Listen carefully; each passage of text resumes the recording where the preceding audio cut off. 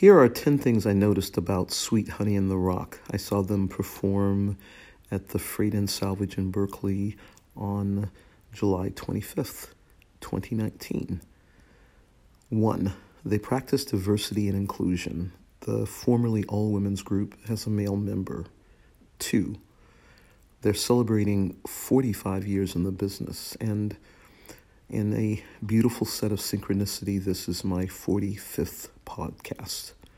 3. They were founded by Bernice Reagan, who left the group in 2004.